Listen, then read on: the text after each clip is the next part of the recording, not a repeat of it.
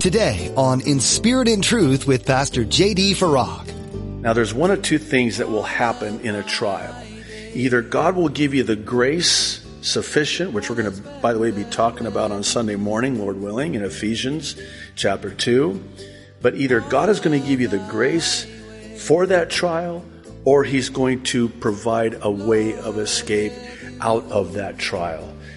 For Job, it's the grace that God is going to give him to endure and persevere. You're listening to In Spirit and Truth, the radio ministry of Pastor J.D. Farag of Calvary Chapel, Kaneohe. Pastor J.D. is currently teaching through the book of Job. No matter how hard a trial we go through in life may be, we can rest assured that it's a trial which God has allowed.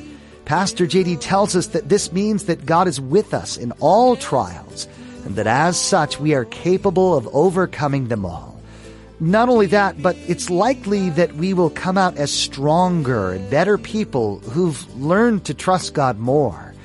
Now, be sure to stay with us after today's message to hear how you can get your own copy of today's broadcast. Subscribe to the In Spirit and Truth podcast or download the In Spirit and Truth iPhone or Android mobile app.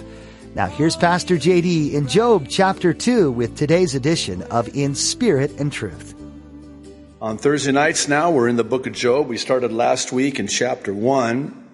And tonight, we are going to take and tackle two more very interesting chapters 2 and 3. From chapter 4 on to, I want to say, about chapter 30-ish, heavy on the ish. We kind of turn a very disturbing corner.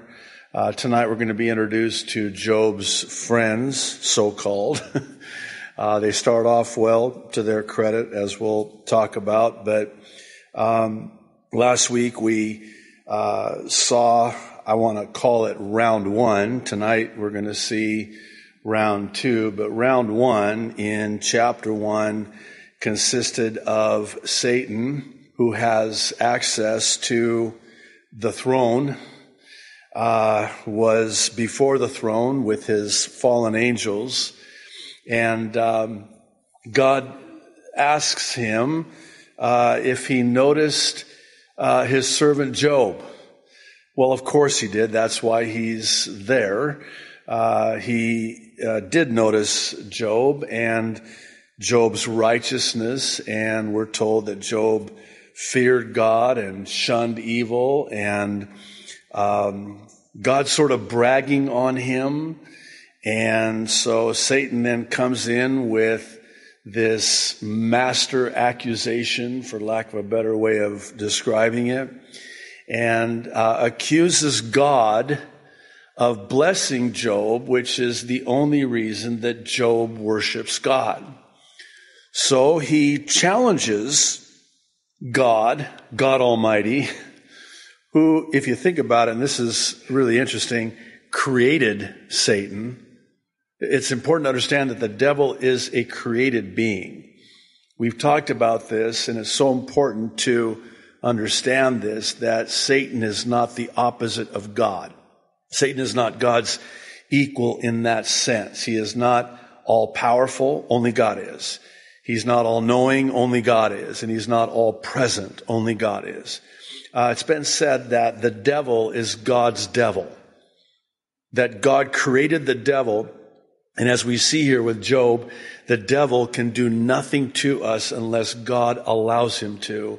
And God will never allow the devil to do anything to us, except that in the end it fulfills God's purpose for God's glory and for our good. And we're going to see this play out again tonight. So the challenge really is that, God, if you allow me to mess with him, so to speak, and strike him with adversity, he will curse you to your face. Now, here's what's interesting, and this is why it's so important to understand that Satan is not all-knowing, only God is. See, God already knows that there's no way that Job will ever curse him to his face. He knows Job better than Job knows Job, and certainly better than Satan knows Job.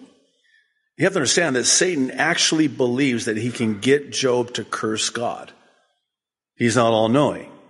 And that's why it's so important to understand that and to study this book of Job through that lens. Otherwise, it's going to be confusing. Some of the things are going to be that happen to Job in the book of Job are potentially going to be misunderstood and misinterpreted in the sense that you're going to see this through a skewed lens that can lead one to believe that God is being unjust and unfair in the way that he is accepting this cosmic challenge from the devil concerning this innocent man. We're going to see something here in chapter 2 in a moment, but it's important, I guess, for this preface of sorts to, before we jump in, to understand that what God is doing here, let me say it this way, he knows what he's doing. God knows what he's doing. And Job doesn't know what's in his heart. God does. And sometimes God, and this is maybe for somebody here tonight, a word for somebody here tonight, sometimes God will allow us to go through adversity, if for no other reason, to show us that which he already knows about us, that which we do not know about ourselves. Now, keep in mind, he will not allow us, and I love this about 1 Corinthians 10:13. In fact, it's a life verse for many, for good reason. Basically, here's the gist of it. The Apostle Paul, writing to the Corinthians, says basically this: God is not going to allow you to be tested or tried or tempted above that which you're able to bear up under, because he will give you a way of escape. Now, there's one of two things that will happen in a trial. Either God will give you the grace sufficient, which we're going to, by the way, be talking about on Sunday morning, Lord willing, in Ephesians chapter 2. But either God is going to give you the grace for that trial, or he's going to provide a way of escape out of that trial. For Job, it's the grace that God is going to give him to endure and persevere throughout this unspeakable, difficult trial that he's in. And it's going to get worse, as we're going to see. Verse 1, again, there was a day, so we don't know how much time has transpired. We can make some assumptions, and one of those assumptions can be that between chapter 1 and chapter 2, not much time has passed, so the events of chapter 2 were probably taking place close in proximity to the events of chapter 1. So again, there was a day when the sons of God came to, these are referencing the fallen angels, the demonic entities, the sons of God came to present themselves before the Lord, and Satan came also among them to present himself before the Lord. And, verse 2, the Lord said to Satan, "From where do you come?" Satan answered the Lord and said, "From going to and fro on the earth, and from walking back and forth on it." Then the Lord said to Satan, "Have you considered my servant Job?" Of course he has. That's what he was doing there. And as he's roaming to and fro, back and forth, which was his right to do, he's not trespassing. He still has the title deed to this fallen world, this earth, until that day comes. Jesus has already redeemed it, but he's not yet taken possession of it. That's coming. But for the time being, as property owners would, they would go back and forth, walking throughout their property, what was rightfully owned by them, which is why he's doing this. So then the Lord says to Satan, probably better said, "I know you've been spocking out, scoping out stalking my servant Job.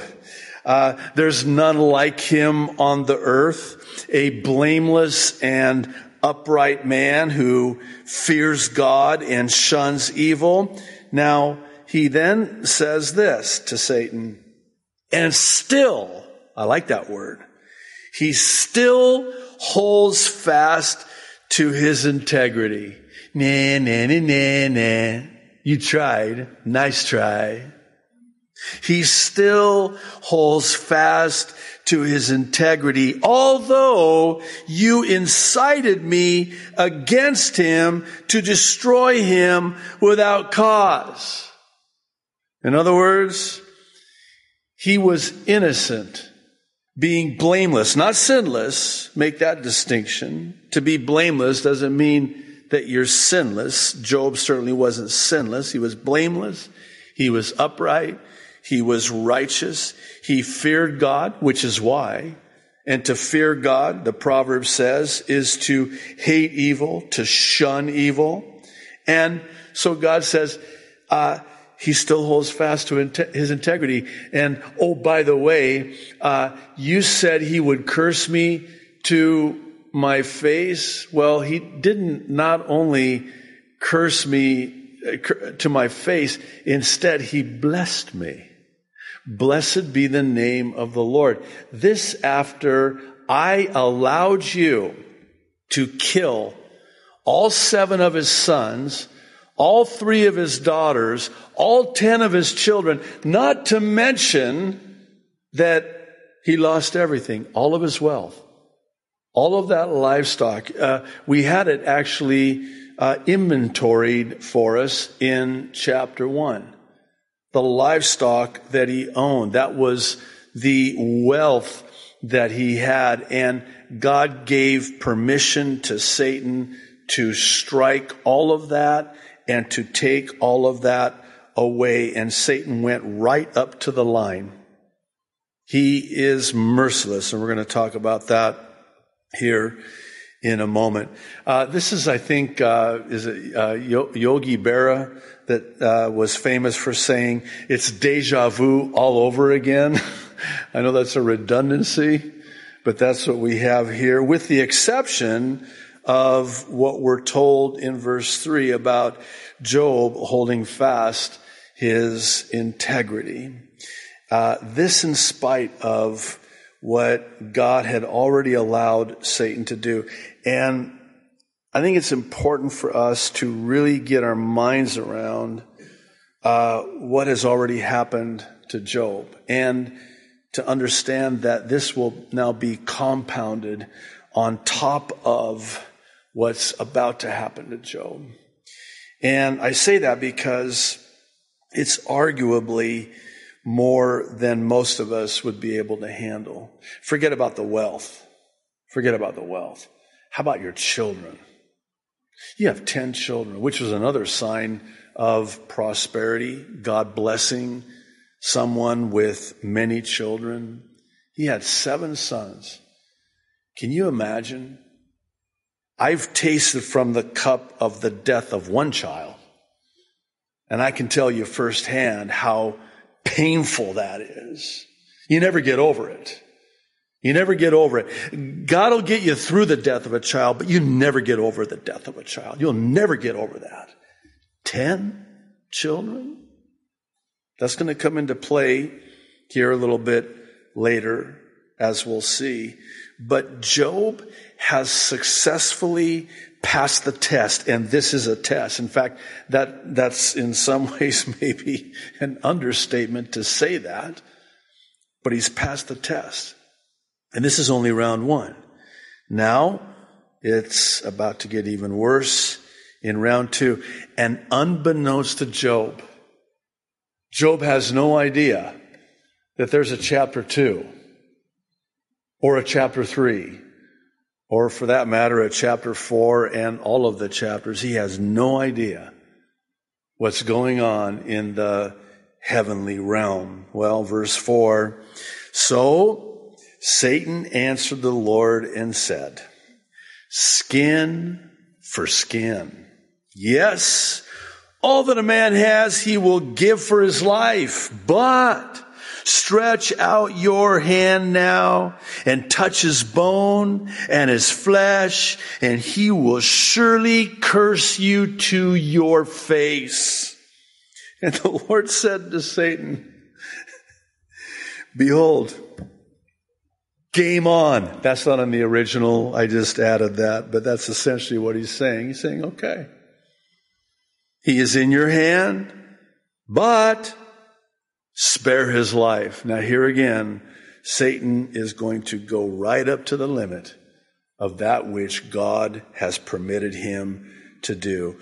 What does he mean when he says skin for skin? Well, he's drawing upon an ancient bartering term which even finds its place in contemporary culture, but it's a bartering term of that time related to trading one's life for another. Skin for skin. In other words, Satan is actually making the accusation that Job didn't curse God to his face even after his 10 children were killed and he lost everything overnight, all within what seems to be, according to the narrative, in the span of 24 hours. He lost everything. And by the way, let me parenthetically say, that's true for us today, is it not? How quickly we can lose everything in an instant. I think of what Corrie ten Boom famously said. She said, I'm learning to hold on loosely to the things of this life, for I know not when they will be required of me. She wasn't talking about material prosperity. She was talking about loved ones and family members. I've learned to hold on loosely to those things which I hold dearly.